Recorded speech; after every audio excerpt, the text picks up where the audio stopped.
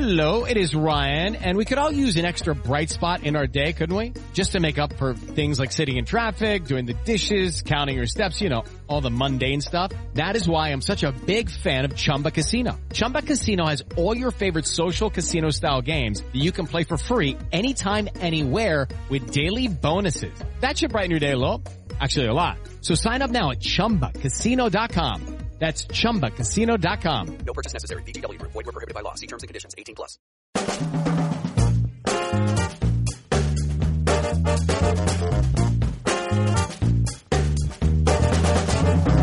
Hi, welcome to Remote Controlled, Variety's TV podcast. I'm Daniel Holloway. Every week, we'll bring you conversations with some of the best and brightest in television, working behind and in front of the camera. Today, we're talking with Janet Mock, Stephen Canals, and Our Lady J for the epic series Pose. Stay tuned.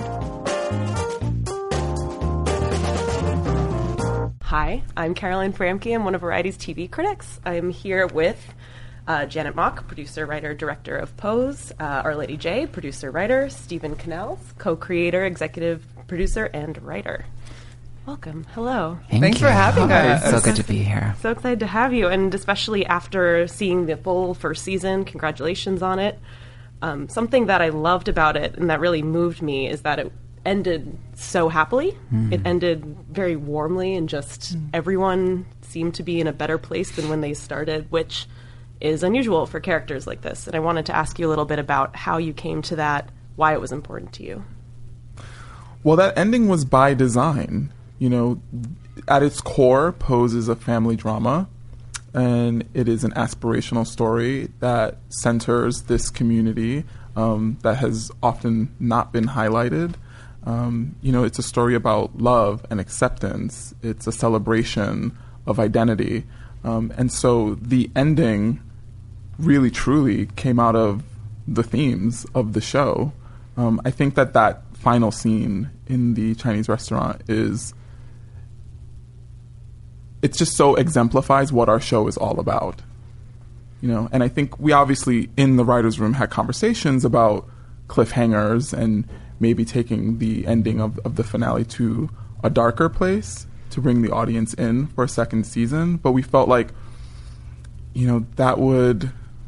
it just wasn't tonally in line with the narrative that we've been telling all season. And it felt like it would be inauthentic to make that choice. Mm-hmm. And it was a tone that I think that we really found in the room. I will say that before we shot the pilot and the second episode in New York all together, we had a grittier version of Pose in our minds. Mm-hmm. And then we met the actors, and we saw them on set with one another, and we saw the energy and the exuberance and the feeling that was there. And the feeling was not one of tragedy or trauma that's so deeply linked to these people's lives, this community's lives, our community's lives. And we realized that we had a responsibility to these characters, to these actors, to this show, and to the audience to give them a reflection of themselves that maybe wasn't always on the deepest, darkest side of the grim reality that was 1980s New York City. Right. Well, especially because just in general, even people whose stories didn't end happily, they had happy times. Yeah, absolutely. Exactly. That we can't be defined by our traumas solely. Right. And we're all here because we're survivors, and every person in the cast is a survivor as well.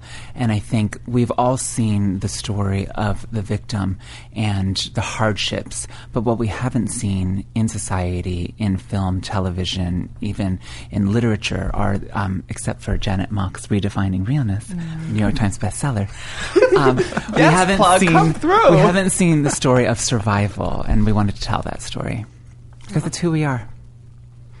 I get distracted by the thing. Yes, I love that, and I feel like especially I've never seen a show quite like Pose that is as explicit about chosen families and how they come together and why they're so important. I feel like there are a lot of shows that will emphasize that family, like blood family, sticks together no matter what, but that doesn't take into consideration that sometimes blood family doesn't want to stick by you no matter what. Right. And Pose really digs into that. Can you talk a little bit about bringing that story to TV? Well, one of the things that made me love this show so much and made me agree to work on it, and what drew me to it was, the script that Stephen and Brad Falchuk and Ryan Murphy wrote, which was about a trans woman of color who is diagnosed with HIV, who wants to create a home and goes and saves the life of a black boy who's pushed out of his home because he's gay.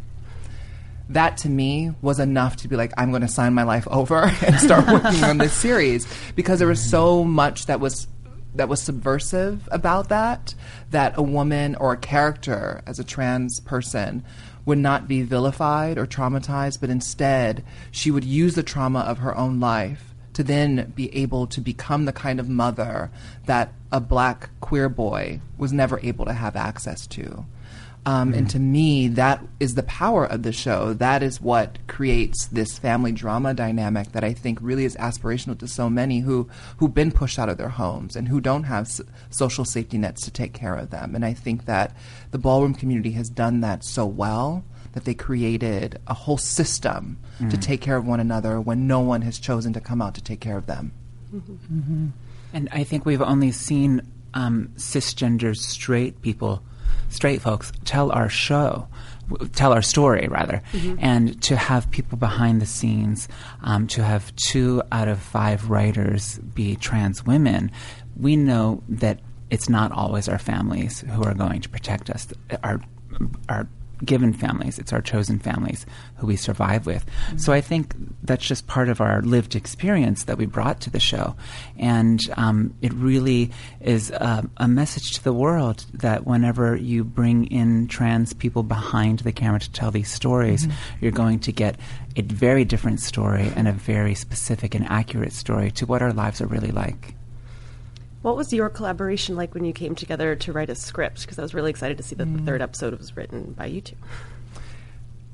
Well, we got to write the Christmas episode, which was amazing. Christmas family cheer, written by 2 trans women, never done before. I think the dynamic of the writer's room has been really just magical. Yeah. I mean, I hope you can see that just with us here alone laughing with each other right before we started recording. That it really felt like family the first time we all came together. I had been a fan of everyone in the room before I came into the room. And then when we were all there, it was like we were just home. Yeah. And then we all, we break the story together in the room as a team, the 5 of us. And then we go out and individually go and write the scripts, or we write them together, or whatever, however that looks like. And so for me, I remember the red pump narrative that came out of Ryan's own experience was really powerful to see that come into essence, right? This idea of gender policing that happens to every single kid, not just trans kids, right? It happened to Ryan as a kid. I'm sure it happened to Stephen in so many different ways. And of course it happened to us as well. And so to be able to have this kind of collaboration that shows the universality of the different kinds of ways in which we're expected to perform and be, and to have India Moore as Angel give that to the world, and then to have Blanca as, MJ Rodriguez to be a solution or one possibility of how this could turn out differently. That we love you here, and here's your red pumps girl, And so that was one of my favorite things to be a part of in terms of getting that story out to the world. I rewatched it this morning, confession, while I was in hair and makeup. I was like, let me just refresh. And I have to say, I cried. I mean, I've seen that scene so many times when Angel opens the box, like the performances and these with a fork. Artists with the fork. It was just, I don't know, India Moore. so special and such an honor to be a part of such a special episode. Yeah, and Angel in particular, I feel like television and the world in general is very bad at portraying and empathizing with sex workers, and Pose not so much, especially with Angel and then with Elektra at the end. How did you approach telling those stories, and what was really important to you to get right? Well, I mean, these characters are human beings. They're people first, and I think in the same way that our show centers queer and trans people, right, who are not defined by their identities in that way, right? Like, there are so many facets to what makes us who we are. And so Angel should not solely be defined by her trans identity, nor should she solely be defined by the fact that she is also a survival sex worker.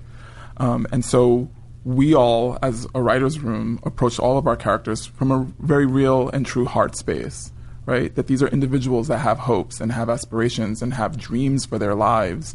And that was always the compass that helped to guide us in telling a more nuanced story. And I think it's also deeply rooted in knowing our characters, as Stephen said, and knowing the circumstances and the hurdles that they have to jump in order to have even a semblance of safety. Survival sex work is one that I had to deeply engage in as a teenager to take care of myself in a world that wasn't taking care of me as a black trans girl in the world. And so I think we don't come to our characters with a sense of judgment. We come to them with a sense of empathy and a sense of you got to make a way out of no way. And I think that that's one of the themes and the ethos of our show, that we never judge. We never... they judge each other and they read each other because, come on, that's what sisterhood and family is. But the way that we read each other, and Stephen and his Aquaphor applications every 3.5 minutes. But my lips are always moist. Janet and her lotion. Jay and her magnetic lashes, whatever it is, it is a family. Here we go. If it works, it works. That's right. I was like, oh no, it's my turn. Oh, yes. Another question I had. Even in my introducing you all, you're all multi-hyphenates on this show, which is great. You're all involved in very different aspects of the show. What have you maybe learned from producing or writing or directing that you didn't necessarily think you would be engaging in before? Well, I worked on Transparent before I came to Pose, and I was a musician before. And so I entered this world of television coming from the music industry, which said, no, we don't want to hear a trans woman sing songs that are earnest. We need dance music. And so to have the idiom of television where you can talk and educate and about your experience with identity was so fulfilling, and something that I didn't even realize I could do because the doors were never open. And so whenever Transparent happened, I jumped at that opportunity to tell my story.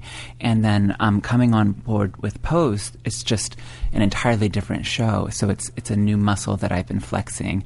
And I think one of the biggest joys about Pose is that I get to write for a character like Elektra, who I just think, let me go to this character in my head because it's going to be so much fun.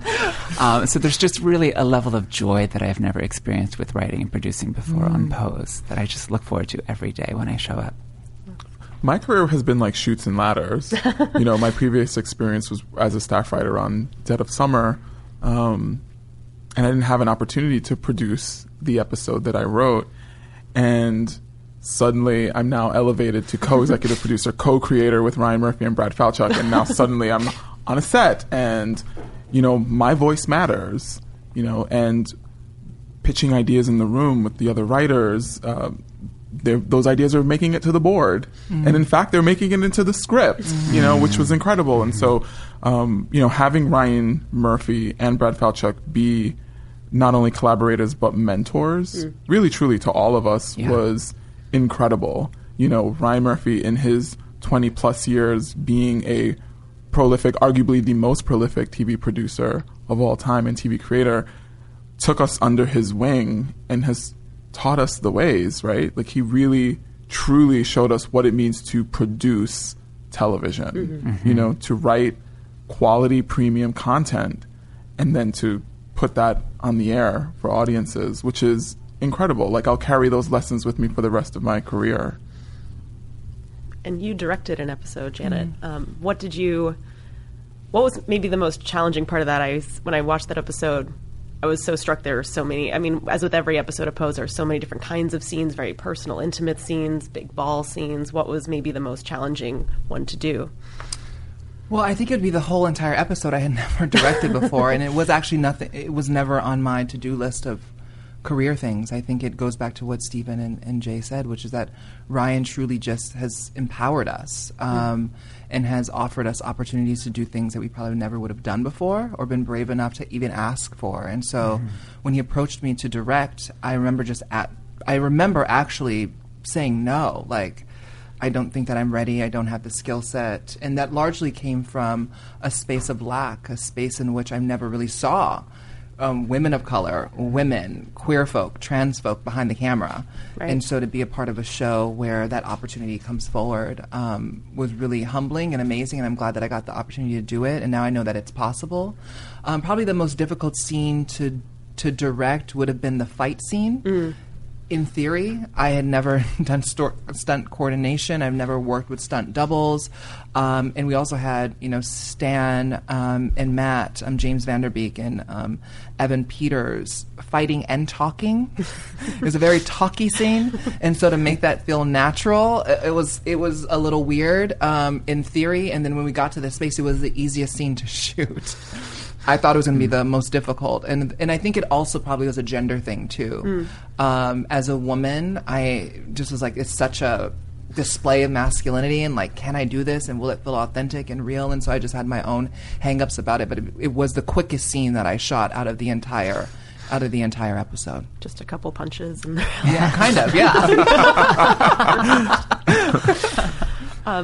You, Jay, already mentioned Elektra, and I was wondering if you had any favorite characters to write for. Elektra seems like the most obvious, meaty character to do that for dialogue, Elektra is my favorite character to write. I think in memes sometime. What would this look like in a meme? Because that's who Elektra is, Other one-line zingers. But I think for story... Pray Tell and Blanca, telling the stories of people living with HIV has been so healing for me. I was diagnosed 15 years ago, and to be able to use my experience and my hindsight, I was in my early 20s at the time, and now as a 40-year-old woman, I'm looking at my HIV status as it actually enabled my survival in this world. It gave me the power that I didn't have. It taught me to be strong. It taught me to fight. It taught me to stand up for myself. And to be able to put that into these characters has been soul satisfying on a level that I can't even begin to explain in words. You just did, though. Did I explain it in words? did, I girl. use my words? Kudos to you. Thank you. Oh, what about you? Favorite characters to write for? Poppy. Favorite characters? there are two. I love to write for Lil Poppy. I love Angel Bismarck Curiel, who plays Lil Poppy, is such a wonderful actor, and co-writing episode 7 with Lady J was so much fun, and being able to highlight that particular character and his journey was wonderful. And I really love to write for Blanca as well. I have a real soft spot in my heart for her because I put so much of my mom into that character. She's so maternal, and Blanca just truly loves unconditionally. And she really wants to leave the world better than it was when she entered it. I don't know that I would have been able to write a character like her if I didn't receive an immense amount of love from really, really, really strong Black and brown women. Yeah. I think my favorite characters to write for would be a tie between Angel, played by India Moore, largely because I was that lovesick young girl who only wanted a boy to hold my hand, who wanted someone who'd be seen outside with me and hold me and be proud to be with me. Angel and India both have a deep well of confidence. Just the way that India, when she's inhabiting Angel, walks into a room, you feel like this is someone that you like. Where did this being come from? And so to write her strength into her vulnerability, and I think that India has a special way of, even in her quiet moments, letting you know that she's doing something extraordinary.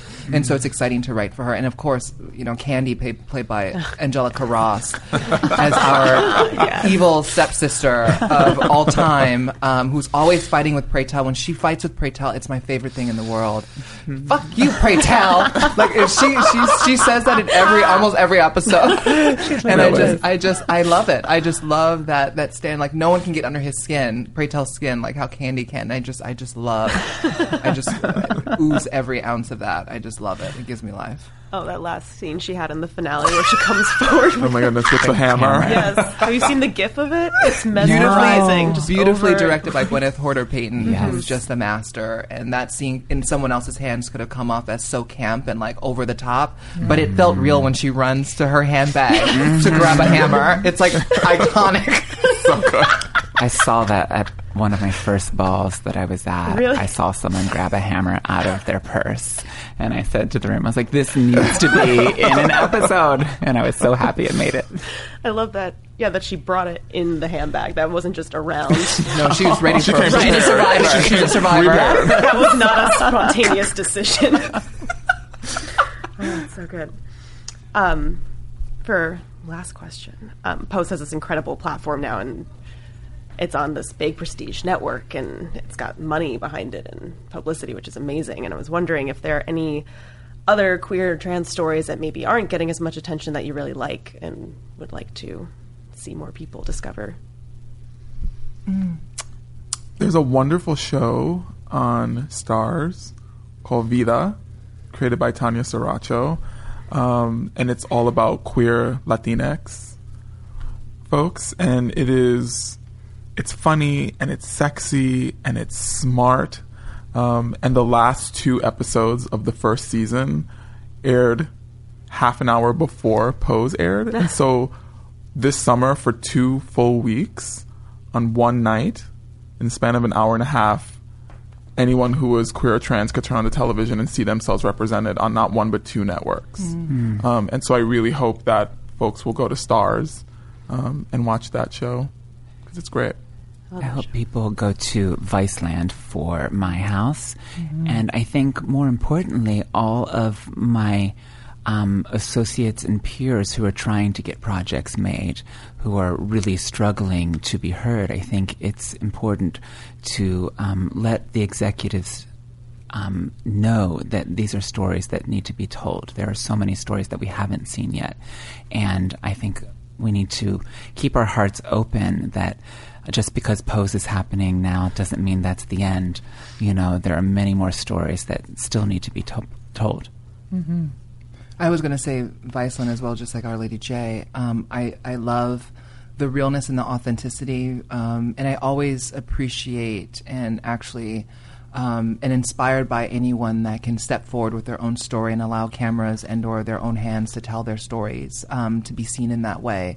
And I think that that's why we all feel so uplifted that FX stood behind us and you know, John Landgraf and Dana Walden saying that there's more story here and that we're going to give you all the resources, because I think that it shows to the industry that this is worthy and that these stories are deserving, and that a show that doesn't only feature people like us on screen but also behind the camera, and to realize too that it's employing hundreds of LGBTQ people.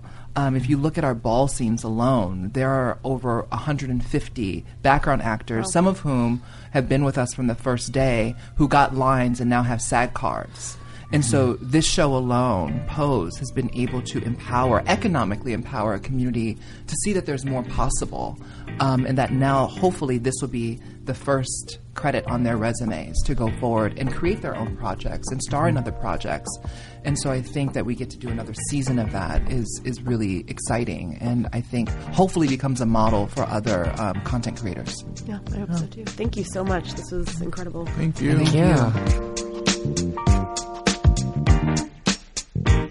Thanks for listening to today's podcast. We'll be back soon with another great episode. And if you like this show, I'd appreciate it if you could rate and review us on Apple Podcasts. Let us know, too, who you'd want to hear from. What stars and producers should we invite on the show? Email us at podcast@variety.com. See you next time.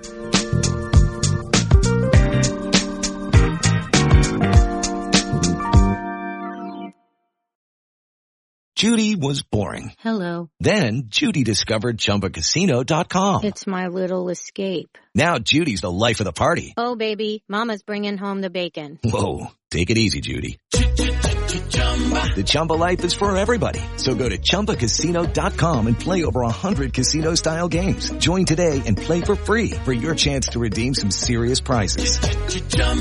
ChumbaCasino.com. No purchase necessary. Void where prohibited by law. 18 plus terms and conditions apply. See website for details.